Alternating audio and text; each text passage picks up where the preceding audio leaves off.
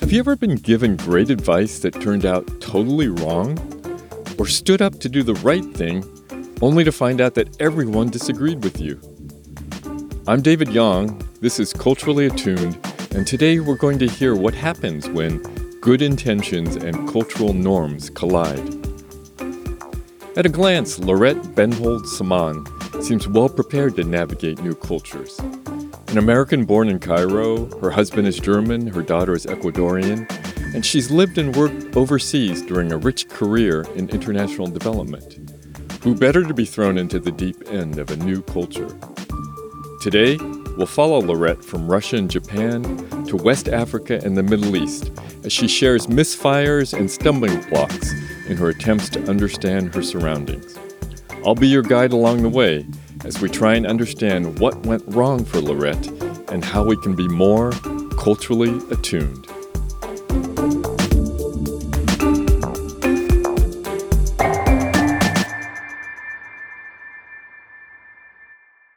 A time that I felt like a fish out of water was probably the time when I spent in Japan for a short period of time. Obviously, I knew I was going to a different culture. I knew I was going to look different. I knew that I didn't know Japanese. So all of those expectations were set prior that it was going to be different. However, when I got there, it was much more different than I expected. I felt much more like a fish out of water.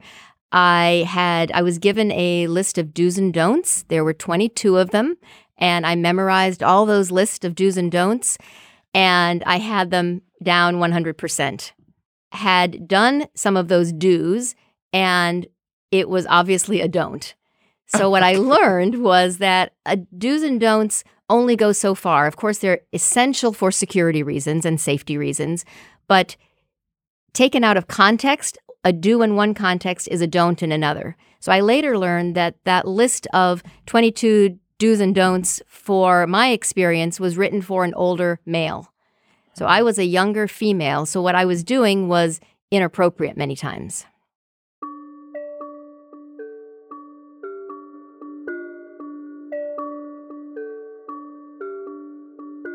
Some of the other things in Japan that really surprised me and I wasn't familiar with or expecting was every morning most of the staff would get together and do group exercises.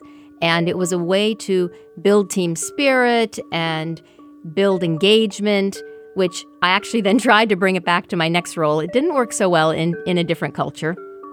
And what I also didn't realize was that every paper that we received had people's personal stamps on them. And it almost reminded me of as a child where you have little rubber stamps and you stamp pieces of paper. So these rubber stamps were placed all over the page. Again, I couldn't read Japanese, and they had given me my own personal stamp, which of course I felt very proud of, and I stamped it on the paper showing my approval. The next day at a meeting, I obviously had done something wrong and didn't exactly know what I had done wrong, but I had placed my stamp upside down, which means disapproval. Oh. So here was a situation where you don't know what you don't know. And I certainly, and even on a list of do's and a don'ts, that would have been helpful to know, but I couldn't have read the Japanese to know whether it was upside down or not. So I would have needed a cultural informant or someone to advise me as to what the stamp is, where it should go, and how it should go.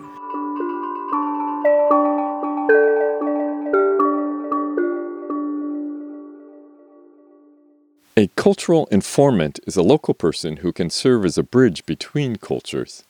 They are steeped in the local culture, but know enough of yours as well to help bring understanding of the differences. This is especially important where your own values conflict with those of another culture. There are many examples that I could cite where situations have gone against my core beliefs or my value system. One, for example, was in West Africa where I saw people kicking dogs.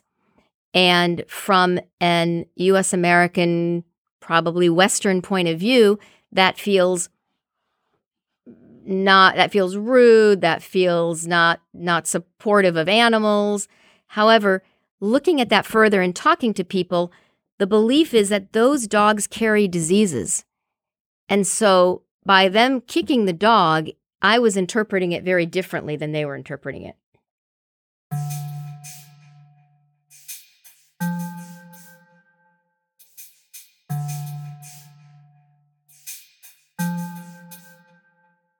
Another example of where my assumptions and value system was different and struck me, made me feel uncomfortable, was just recently in West Africa, seeing a woman carrying a huge pile of wood on her head and on her back while her husband was walking a few steps in front of her carrying nothing. And again, to me, that felt unfair, possibly sexist. All of these different assumptions and perceptions came very quickly. When I talked to some people on the staff, and I was very honest and direct, again, that's a value and of mine, that they said, well, the husband is actually very proud of the woman's strength and the woman's ability to be carrying this wood.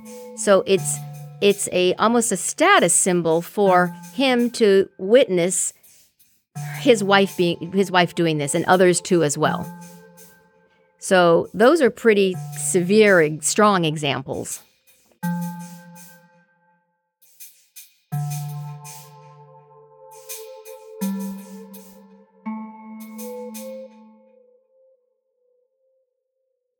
I think it's very important for each person to come to the situation we all have values, but coming to the situation to have values where you feel that these are so core to you that you are not willing to budge on those or move, that they're so personal to who you are. They're your non-negotiable values. And for everybody, those are different things. So for me, it was some of those examples. For me, when I was working at a refugee camp in Greece a few summers ago as a volunteer, again, to help build world peace and to help show that there are many people around the world who are interested in helping others, because I feel that everybody has a role to play in making the world a better place. So with the refugees, what I noticed was what we would call corporal punishment for some of the parents with the children, especially having to do in a classroom situation where I was a teacher. And to me, that was a non-negotiable. To me, that felt like it was against the Declaration of Human Rights. It went against my core value and core principle, and I needed to address that.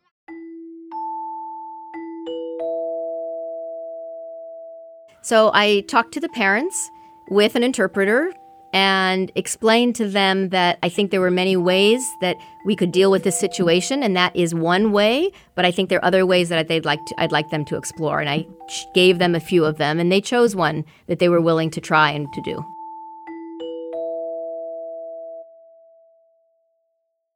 Humility is important. We all make assumptions about certain behaviors, but it's important not to prejudge others without first trying to investigate the underlying values. Everybody's behavior is a reflection of their values, which may differ drastically across cultures. So I remember being in the Middle East and working and inviting some of my colleagues over to my hotel room afterwards in the evening, and they said, Inshallah. And I thought that meant, I know it meant if God is willing, but I thought that meant yes, if God is willing. And what I later found out was that it really meant if God is willing. If something comes up and that makes me not able to come, then I won't come. Or it's an easier way out to say no without being direct and saying no.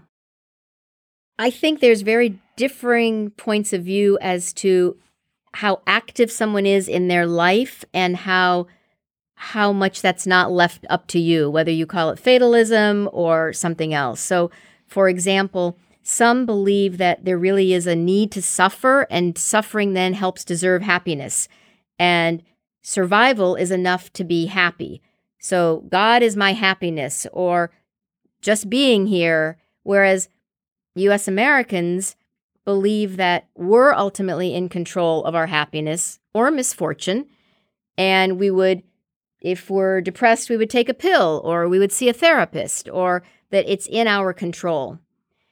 Different cultures have different perceptions of time or lateness. But this story illustrates something deeper.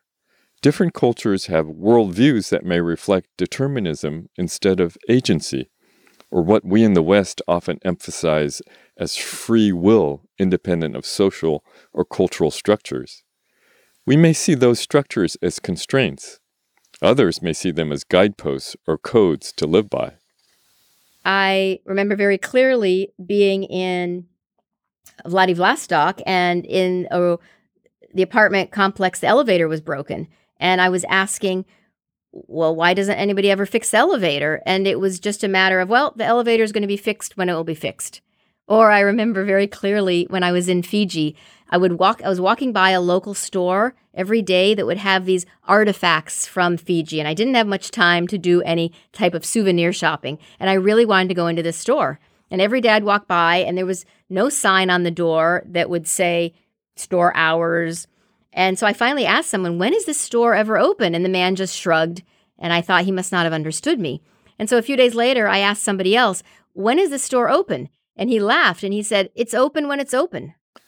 Understanding cultural and social context requires an open mind, a constant search for cues or clues on how we and our work are being perceived. So I arrived in the Middle East, and of course I was very jet lagged, and all I wanted to do was to go to my room and lay down. But what they wanted to do was tour me around. So I knew that it was culturally appropriate to be open to their hospitality. And so they toured me around, and then I said, well, will we get started tomorrow morning? And they said, well, tomorrow morning we really want to show you other things. And I really felt like I needed to get down to business. I really felt like I had a limited amount of time here. I had 2 days, and I really needed to finish this negotiation with them. So the afternoon, I said, well, why don't we sit together? We can have tea, and let's just start brainstorming some ideas as to what things we need to accomplish. So the afternoon, the head of the office didn't appear at the meeting we were supposed to have, which surprised me, and he sent someone else. And we went through and we tried to brainstorm some ideas. And then the next day, I went to the office and we continued in these negotiations. And they had served me tea in the morning, which was nice hot tea. And I'm a tea lover, so I enjoyed it. And then by early afternoon, they served me another cup of tea, but this one was lukewarm. What I can say is that was their indirect way of telling me that the negotiations were not going well. And now, in hindsight, of course, looking backwards, the concept of even brainstorming ideas is a high-risk engagement where you're throwing out ideas and they may or may not be taken. So right there, that did not go over well. The head of the office not coming to meet me and sending a messenger, that's a strong message also that things aren't going well, because there's more information that's being sent in the context of the situation rather than the actual words that are being said. So by sending a messenger, by sending a next person in line, instead of by sending the head of the department, should have told me something. And then thirdly, that cup of tea was lukewarm was the final way that they were trying to tell me that these negotiations are not going in the direction that I'd wanted. So there's a lot of different dynamics that can happen in terms of communication.